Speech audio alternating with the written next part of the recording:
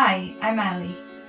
And I'm Penny, and you're listening to Not Too Busy to Write, the podcast about writing, publishing and creativity amongst life's many other demands.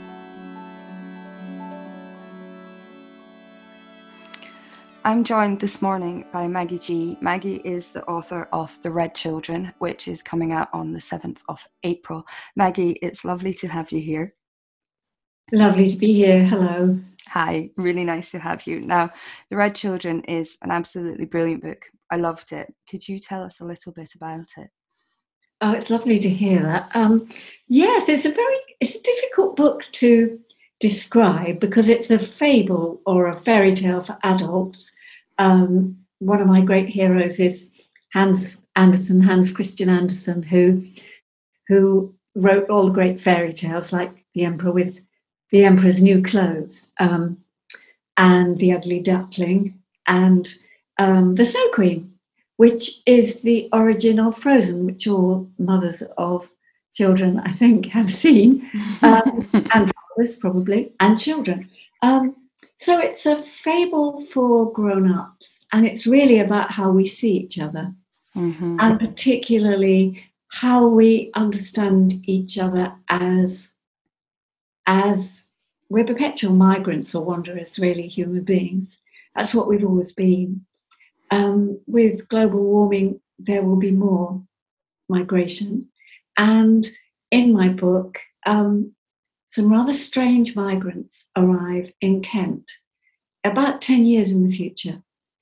And it's about how this little town, Ramsgate, reacts and how they grow to see these strange migrants who at first just appear as sort of wonders or monsters, and how the new people, the red people, see us.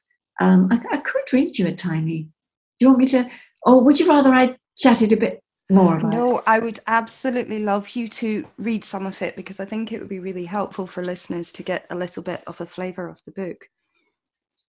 It's got talking ravens, so if I suddenly well, no, not me, it's the raven.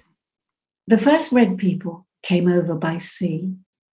Once upon a time, Ramadan Bakri, a 17-year-old sea cadet, arriving at the harbour early just after the January sun had risen, found them sitting, damp and large and red and shaking with cold, on the edge of the quay.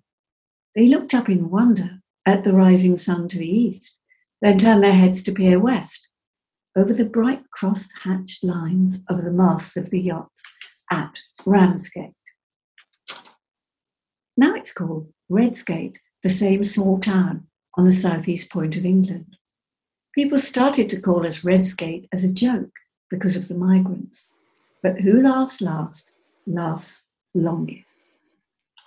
I'll stop there. Thank you so much. That is an absolutely beautiful extract. And I think that it typifies the book as a whole, because what you do is you are doing so much with very little prose, which is what struck me when I was reading it, how hard you're making the words on the page work. I love the imagery at the beginning of the red people who have come and the red children who've arrived. And I find it so interesting that you're talking about the Emperor's New Clothes because these children arrive and they are not clothed. How important was it to you from the beginning that you wove in all these kind of imageries and ideas from other older stories that we have?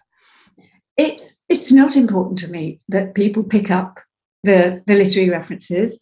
I want the reader to enjoy the story in the way that you enjoy a story told you by your parents when you're very small. But I think it gives it, if for example you love Elizabeth Gaskell's Cranford, which is a story by a woman that tells you things that only a Victorian woman would be telling you, yes, about household economy and about the servants and about kindness. She says it's a story about kindness. And she does sit somewhere behind the book, and so does Hans Andersen. But really and truly, I want this to work like a tale that's told, and oral storytelling, it depends on having quite carefully chosen words and not too much extra. So I did have that in mind. And I hope this is encouraging to people who are writing books at the moment, because it can feel impossible. You can feel bogged down. You can think you'll never finish. This book I actually started back in 2013. So that is 9 years ago. And if you just keep going and you don't despair of it, or when you despair of it, you put it aside and write something else, you will get there. You will get there. This is a short book. I knew I'd get to the end in the end. I use word count rather ruthlessly, and I just think if I've done another 500 words, that's great. 300 words, I'll take that. 100 words on a bad day, or no words at all, I'll do some tomorrow. I love that attitude. When you talk about writing a contemporary novel and this, idea of people in the past writing what mattered to them, do you see this novel tackles, like you say, it's about how we see each other, but it's very much about future issues that we are experiencing now in the present, but that we will be experiencing far more of. It's about migration, it's about feeling threatened, it's about other people coming to what we see as being our own country. Do you see this as being a contemporary novel? Oh, very much so. Yeah. In fact, I've never managed to write about the past. What really interests me is understanding this present and this future, which have not yet been described. So we have the first draft. And to me, that's very exciting. And it doesn't change as I get older. I still want to understand now. And if you set something in the future, that allows you to maybe extrapolate, exaggerate things that are happening now. So the sort of xenophobia that we see when boats of migrants arrive, they may be doctors, they may be, we don't know who they are, they may be criminals, but they may equally be doctors and business people and teachers and nurses. And in any case, they are the future. They will become us once we came here. Or our parents, grandparents, or go back to deep time. And one of the interesting things about the Kent Coast, which people can be quite snotty about actually, is that it's where English history began. As this book reminds people, it's where the Romans invaded. Just down the coast from Ramsgate at Pegwell Bay is where Julius Caesar, his men arrived. And the Vikings, and of course it's just where you get to first, but it does make people feel threatened. We're all rather proud of our history, but that strand in people that wants to be a little bit sort of impressed by Nigel Farage, I have to say since he's always lost down here, it's not a majority, but I understand they've sort of earned their fear because they have fought off invaders before, failed to fight them off, and actually had children with them. And that's who we are. The British are the most mixed people, some of the most mixed people on the planet. Yeah, which is ironic. You obviously, the book mentions Britain First quite a lot as well, and these people who are fiercely protective of what they see as their identity as being British, without understanding that this is an identity that is very mixed, that essentially we are an island of people who have come here before us. Yes, you mean the PBF. This is my little sort of neo-fascist party. Although, in fact, there's an element of comedy and ineptness about them. They're not probably as frightening as some people in those parties are in real life. And one of the things I suggest actually is that if there are more legitimate outlets for those feelings, if we weren't quite so cynical about certain forms of love of local history or patriotism, then maybe the really worrying bit of that goes underground, that is sort of, adolescents in their bedrooms with fantasies of greatness. I think I try and suggest in this book that it's better when things are spoken. It's better when people are talking in the pub, whatever they're saying, than if they're not saying it, because what is locked inside people's minds, I think, is even more dangerous, actually. When it's out there, it can be argued with, laughed at. So, yeah, it's also a book about freedom, I think. Very much comes across. And I really love this idea of trying to write the now, but using that as a way of projecting ourselves into a future that looks relatable and looks understandable. The future that you've built into this book doesn't feel like a leap. It doesn't feel like we're inhabiting a very different world. And I think that can sometimes be the danger with future novels, is that it can feel that we're in this world that feels so removed from ours that you can almost discount the warning. The way that you write about the virus, but not a particular virus, I really like that. At what stage of the virus that we've experienced were you writing the virus in the book, or was that in it when you first started the book? Yeah, it's a very good question. It wasn't in it when I first started. And I had to actually be careful of putting in too much. It's not at all a major theme of the book. But it was probably impossible to write during lockdown in that sense of fear and threat without it somehow appearing in the prose. And if you look back to the 1918 wave of flu, it's there in all of, most of the novels that are written, Virginia Woolf's, lots of others. But I tried to make it timeless. And actually, I have written about the danger of plague before in a book of mine called The Flood, also set in the future, also about global warming. And if I love fairy tales, but I also love science. And if you are interested in science, you can't help seeing as we encroach more and more on the world of other animals, there will be more and more diseases that will jump species. It's because of the way we're living. It's not something inevitable. But yes, it's this is very interesting what you say about fiction of the future, because I think when you first start writing it, and some of my books are realistic about the present, but some have been future. And the first one I wrote was called The Ice People. And I think I wanted to make it too futury, by which I mean I invented a lot of new language. Well, there was a new edition 10 years later, and none of the new language had been proved right. And so I've discovered it's better to be a bit classic and not. And also I lost confidence after 10 years when both virtual reality and wrist phones had not appeared. And I took them out. Well, now wrist phones and virtual reality are very big. So it's better to go classic and stick with your first thoughts, I think. Yeah, I think that you do it so lightly that it becomes something that we can relate to and that we can kind of project ourselves into, which then kind of impacts on how we view the present as well, and the understanding that all of this is connected.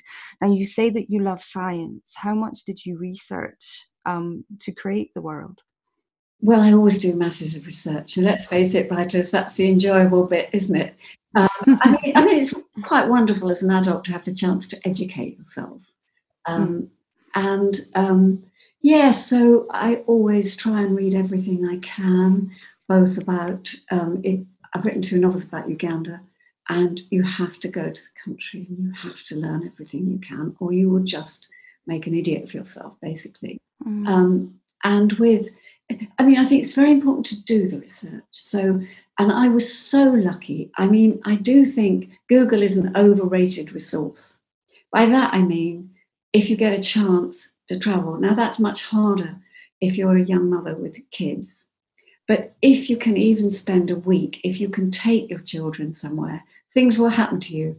And in my experience, those things go straight into the book. And what happened to me was I went to Gibraltar because of my husband's work. Reluctantly, because all I knew about Gibraltar was, I thought, souvenirs, Tatty Main Street, very, very jingoistic, probably going to have British pubs. I was so wrong. I was so totally wrong. And what happened to me was that I met these Neanderthal experts, Neanderthal scientists, and discovered that Gibraltar was in fact, for a start, the main street is such a tiny part of it, and most of it is this amazing upper rock, which has got the most extraordinary bird life, animal life, still got what I would call Neanderthal flora and vegetation. It's since become a World Heritage Site because it is in fact the place where the first so-called Neanderthal skull was found. And this was before a skull was found in the Neander Valley, and gave the name Neanderthal to that kind of human being. And it should have been Gibraltar woman. Pure serendipity. I just met two lovely, clever people who wanted to share what they knew. And instantly I thought, so I see. So nothing we're told about the deep past is necessarily true. I've always been interested in racism, and I was sort of appalled by it, and I've tried to write about it. I've also got a book coming out, 20th anniversary edition of The White Family, which is about British racism, this time with a foreword by Bernardine Evaristo. And I suddenly saw that the way we look at earlier species of human beings was a form of racism. In other words, everyone just led up to us. So they were stupider than us, smaller than us, mysteriously stooped and looked very ape-like. But then meeting these two wonderful experts, the Finlaysons, they told me that, actually that's wrong. Their brains were probably as large or larger than us. They survived 3 or 4 times as long as we have to date. They cooked, they had jewelry, they had a form of art, and there's a Neanderthal drawing, which is repeated throughout the book. And very interestingly, they are in our own genetics. So we have Neanderthal genes. And it is quite interesting that there have been 2 papers saying different things since COVID arrived, but there are certain genes thought to be protective against COVID. And there are certain genes that might not be, but those little bunches of genes came from Neanderthals. So it's all part of our fantastic variety, which is always a good thing, I think. And so you talk about this kind of serendipity when you are writing, and kind of this idea, I suppose, of keeping our eyes wide open when we're writing something, that we can't be too fixed. You never know where the next thing is going to come from. I remember listening to an interview with Nathan Englander once, I think it was, and he was talking about how when you're writing, this sort of magic happens where everything that you encounter somehow relates to the book. And that's when you realize that you're writing the right book, and that all of this kind of builds to something else. And you were speaking about in Gibraltar the glories, the fauna and the birds as well. Was this the stage at which the ravens came into your book by any chance? Yes, because corvids and birds of prey were very important to the lives of Neanderthals. There are ravens on Gibraltar, and I discovered that in the 19th century, ravens were more or less driven out of Britain, so partly by farmers and other people, great cowls. They are enormously interesting birds. They are the warning birds in Viking mythology, and they look at the past and they look at the future. But anyway, we thought they were a nuisance, so we drove them away up to Scotland. And during this century, they've slowly come back. And I think about 10 years ago, there was a sighting on the cliffs of Dover. And there is a rumour that there are ravens around the harbour here. Now, I'm never quite sure if I'm seeing crows or ravens, but they're very intelligent birds, probably among the most intelligent birds. And I can't believe they don't talk. But mine, I have a little joke, because I think human beings are a bit arrogant in thinking other species don't have language. So I have 2 ravens, and one of them, the male raven, who is very self-confident, but a bit less educated than the woman of the pair. He's very sure that human beings don't have language. He says it's just a series of sounds at best. I loved that bit. I thought it was a brilliant way of talking about the divide between, or what we see as the divide between the human and the non-human, and how arrogant we are when it comes to language. How important was it to you that you kind of used these elements of fable to be able to talk about the wider world? Well, this is a thing. I think the British particularly have got a problem about what they see as political writing. It means dull or preachy to them. Whereas really, I think what would be the point of being a writer if I couldn't express all of myself? And I never want to preach because it doesn't work. So I want to do it through irony and satire and just telling a story and hoping my readers will feel with the characters. I think that's the most important thing. I feel that empathy, to me, is a much abused word, but literary reading of novels, I don't quite like the term literary, but it's a distinction that's sometimes made.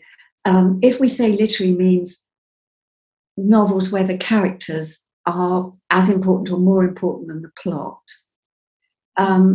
I think the great gift that fiction gives is allowing both the writer and the reader to deeply imagine and become other people. All the books I love make me become their characters. I mean, Nadifa Mohammed recently, The Fortune Man, quite extraordinary how she empathizes with, first with a Jewish woman and then with a Somali petty crook. And her imagination makes readers become characters that they may have never met in their real life. And that's what I think is the best thing we can do in human terms, is to try and imagine the other. That's a hugely important point. I have realized that very often when people, there seems to be this sort of need for people when they're talking about reading at the moment to want to see themselves reflected on the page, and people say, oh, I feel seen by that book, or oh yes, that's definitely relates to my life. And what I love about reading is that you can enter into a world that you know nothing about, a world that you haven't previously encountered. And I think it's so important to make that distinction, that this is what the really very best of literature can do, that it can bring other worlds to us and show us that there isn't one world, there are many, and that we don't need to constantly see ourselves reflected. I think that's really important. I totally agree, Ella. I couldn't agree more. And in a curious way, if it's good enough, you find yourself in others. And the writer is, of course, finding bits of themselves they didn't know about. And that can even be in your villains. Virginia Woolf talked about finding your unacted parts. And in a sense, reactions of indignation and hatred to this person or that person, they're natural, but they're not necessarily, they don't take you anywhere. You won't understand why that person is like that or what they're doing, unless maybe you find a part of yourself that might have been like that if things were different, or that might still be like that. I think indignation is one of the least useful emotions, really. It's okay if it makes you do something good on behalf of someone else or something helpful, but I think we have to get beyond it, really.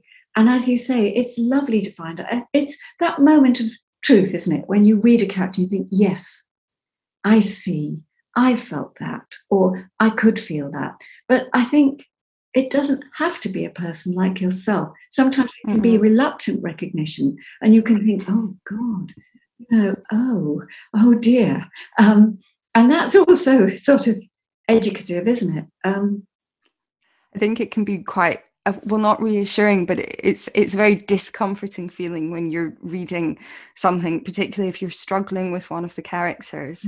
They can be quite a difficult character, and you think, oh, maybe I'm finding them difficult because they're actually too like me. I'm seeing these things that I don't want to be seeing. But then obviously, again, that shows the power of books, that you can be forced to look into yourself and think, oh my goodness, I maybe need to do something about that tendency, or I maybe need to do something about this part of me as well. Yes, I'm really with you. I think one of the things I enjoy doing is misunderstanding, because it seems to me I'm always misunderstanding, and that understanding too late, or, trying to understand what I did or why I did something. And I think in novels, you can turn that into humour as well as tragedy. And I always hope to make people laugh. Even, sometimes my very well-meaning characters, I sort of laugh at them in an affectionate way. Because I'm well-meaning, but I do get things wrong. And I've got great lists of things I've got wrong in the past. And, in a way, a book, I think, is sort of exploring, isn't it? It's trying to do better, trying to understand something.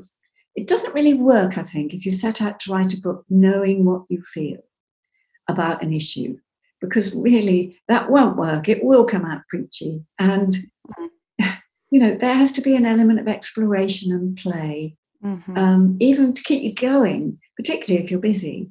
And I know, I love the name of your website, because we've all said it. I'm too busy to write, in a sort of irritated way when someone says, are you still doing your writing? I'm too busy to write. But I suppose writers have always been too busy to write, and yet they've gone on doing it. Absolutely. And I think that writing is one of the best ways to change your mind as well. So that if you think that you think something about a thing, the more that you write it, the more you can kind of realize that there's other ways of seeing and other ways of looking into something as well. It's a surefire way of sort of figuring things out as you go. So when you are writing, if you see it as this kind of exploration, how much of a planner are you beforehand?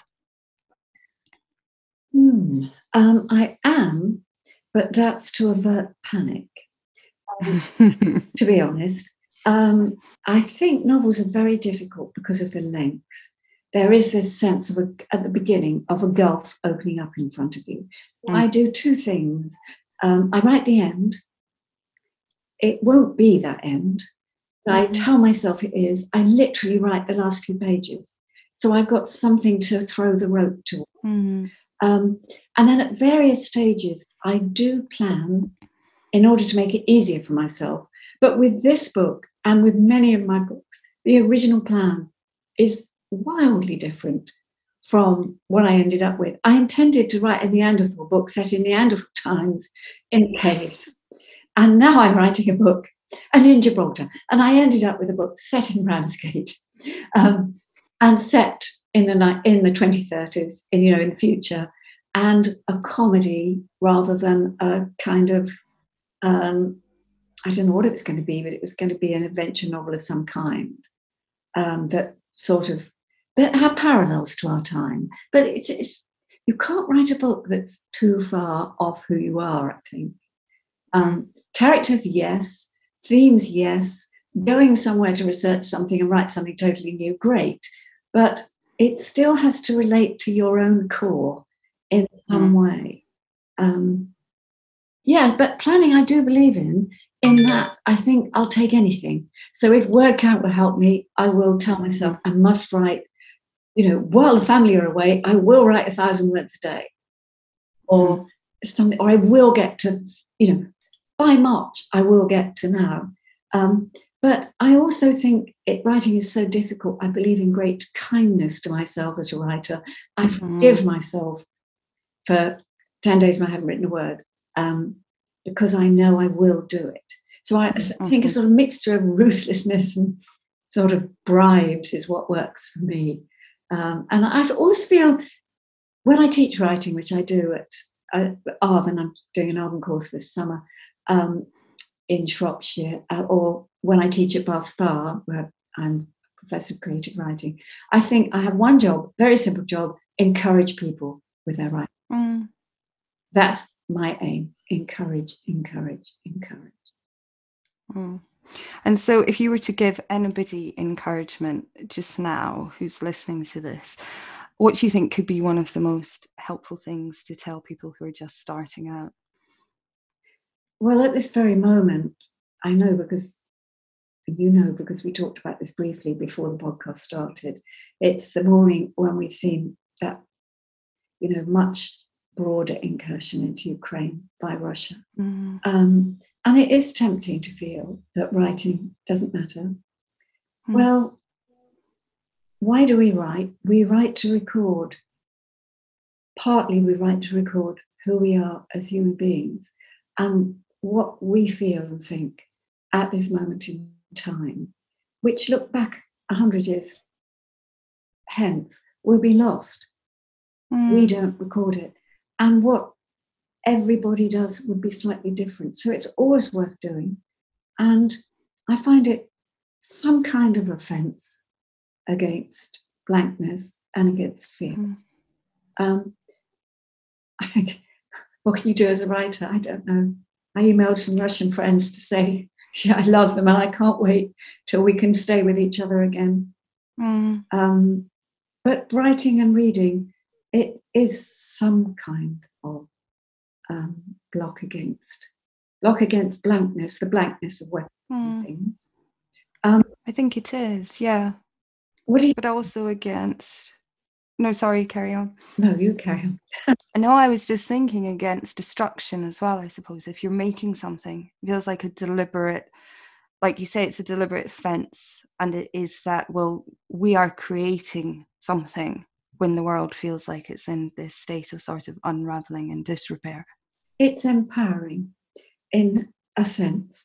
And it is a creation of order when we're afraid of losing order. And for me, the main thing is, and I can tell you this from a very, very recent experience. I was commissioned to write a short story for the Royal Academy magazine, inspired by a work of art. I hadn't chosen the work of art, and I was going through the work of Paula Rego, which is so wonderful and so relevant to, and she came from a country with a history of dictatorship. She has seen and suffered a lot. And I thought, I cannot write this story. I sat down with the picture that I wanted. I thought in a vacuum. I thought, I can't write it. And then I thought, oh no, I remember what I do. And I got a notebook and I started writing. Well, I've written 17 books and I've still forgotten what to do. And once I started writing, I had written the story.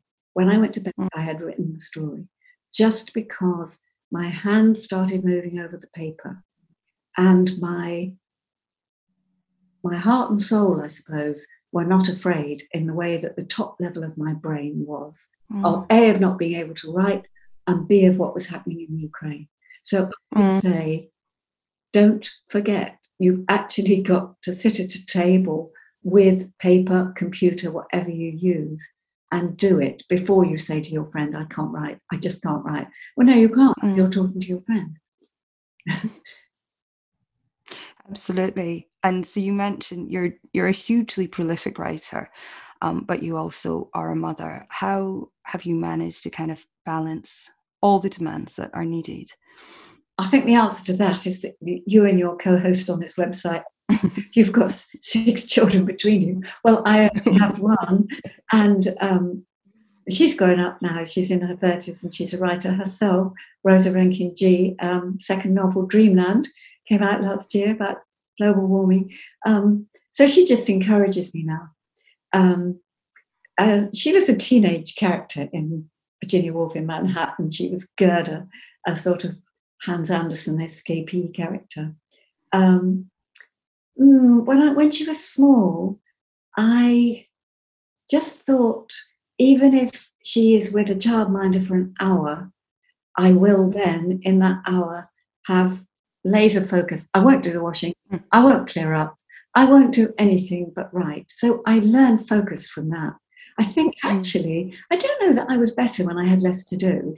Now she's gone, but I have these other jobs. I think it's just, in the end, it's you and, well, it isn't the pen, because we know it's not the pen anymore, but it's you and that, whatever technology you use, and the story. And if you can just keep that there, you will manage. And if you don't attack yourself and criticize yourself and lambast yourself for not doing enough, you're a genius. If you've got 4 children and you're writing at all, you're a genius. You've got 2 children, you're a genius. You've got 1 child, you're still a genius, because you're probably putting so much love and creativity into your child, and you're so tired by bedtime. If you can get up early, or if you can in the middle of the night wake up and write a bit, good on you. That means later on, when those children grow up, you'll write a lot more. By the way, I'm not enormously prolific. I'm just pretty old. And if you write a book every 3 years and you get to my age, you will have written, as I've written, 17 books. But if you look at people like Doris Lessing, who actually had 3 children, though she only raised 1, but she, I think, wrote 25 or 30. And how many do you have to write anyway, really? It's just that I keep on wanting to get it right, something new. I want to write something new. But Virginia Woolf wrote, what, I think probably a dozen, maybe less. What matters is that you write the thing that you're here to write, and don't get put off by lack of confidence or other people's criticism. You have to be a bit unsinkable and a bit stubborn, I think, to write. Don't you? I mean, I've not had great encouragement at various stages in my life from publishers. And then the book that the publishers didn't like went on to do very well. There's no direct relationship between the book that you write and how it does in the world, I think. I think you have to be exceptionally stubborn. I think you have to be really bloody minded as well to do to keep going, because there's so much, like you say, there's so much else. There's always the washing, and there's always the dishes, and there's always that you could be doing something else, and these things can seem like they're a lot more they're more immediate, aren't they? You can see that the dishes have been done, or that the hoovering's been done, and it can feel like a little bit of a indulgence as well. But no, you've got to do it, because otherwise it, like you say, it will never get done. I'm really interested in what you said about starting the Red Children in 2013. So when you started it, and then you obviously it's now what, 9 years later. Yeah. So what was that period? What did it look like? You're obviously doing other work. Yes, I'm other books. I'll just turn me off. So in that 13 years, I have published 2 other books. I think it can be a good thing to put a book aside. It's hard to know when to put it aside and when to press on, but I put this aside, but I knew it was still alive. And each time I came back to it, I saw it a different way. But, I mean, books are not unlike films, which can take a very long time to get made. My first book first published novel, I wrote when I was 25, published it when I was 32. The White Family, which is the book that's with a new edition coming out this spring, which was shortlisted for the Orange Prize and the International Dublin Impact Award, that was turned down by everybody in 1995, all the mainstream publishers, and then came out in 2002 and did really well. So I think just you have to take the long view. You have to hope your life will be long, and you have to believe in your craft, and you have to look at the history of storytelling and see it as a great tradition that you can be part of. If you're serious, you will add your books to that. And maybe it doesn't have to be done today or this week, but if you do a little bit today, that would be great. And if not, a little bit this week. And the main thing is, it does relate a bit to what you said about, I think before the podcast began, about how some people maybe are only looking to find their truth in books. There's a way in which I hear that very clearly, which is that no one but you can write your own book. That book, if it's not written by you, will be written by no one else, because nobody else has lived your childhood, your moments, they weren't in that patch of sun that day. They didn't hear those words that filled you with either tenderness or horror. So it is your book, and it is worth writing. And don't be too upset if you can't get an agent or a mainstream publisher. There's still quite a variegated scene out there. And if you keep going, you'll find a way. I can't think of any better advice to give to somebody. And particularly, I think, like we were talking about earlier, when it can seem very pointless to continue with art, and you can feel, well, should I have done something else? Should I have done something that sort of acts very obviously on the world? But you've really just summed up why we need art. And it's part of, like you say, becoming part of a long tradition, but it's becoming part of being human as well. I think that kind of digging and trying to work out what it means and what it means to be here right now, which is what I feel The Red Children really captures, which brings us right back to the book. Now, I wonder if you might be able to see us out today by giving us another reading, because I absolutely loved listening to you. Oh, thank you so much, Ali. And yeah, thank you for liking my book. Okay, let's find the right bit.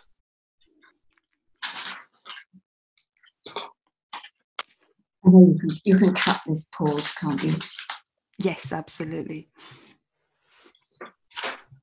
Just managed to muddle itself up with that new story. Okay.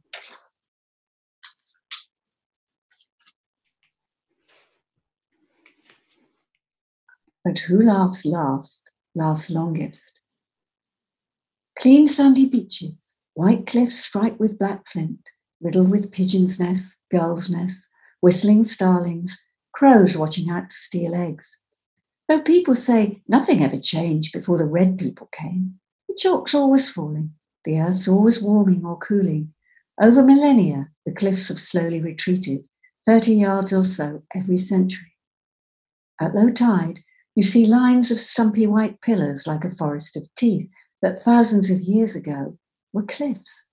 These thousands of year-old cliff stumps are decked with vivid green seaweed every summer that came only 20 years ago from the hulls of Chinese cargo ships. Then they look like stromatolites, layered bacterial rocks 4 billion years old. 4 billion years ago was the real beginning of this story. Long before the cliffs and the crows, long before humans' love and hatred, long before there was sea between us and Europe, long before our town was built in a cradle between two cliff tops, long before the Romans and the Vikings, all of whom landed here and fought and died on our beaches, on this stretch of shore where British history, written history at least, began. And those who stayed turned into us, the children of migrants, the British. Thank you so much. It's been an absolute pleasure to talk to you. Thank you. And you. It's lovely, Ali. Thank you. Thank you. You've been listening to Not Too Busy to Write with Ali Miller and Penny Windsor. You can buy all the books recommended on the podcast at uk.bookshop.org/shop/Not Too Busy to Write, where a portion of each sale goes to support independent bookshops around the country. If you've enjoyed this episode, don't forget to subscribe or follow, and please leave a review. It really helps others to find the podcast.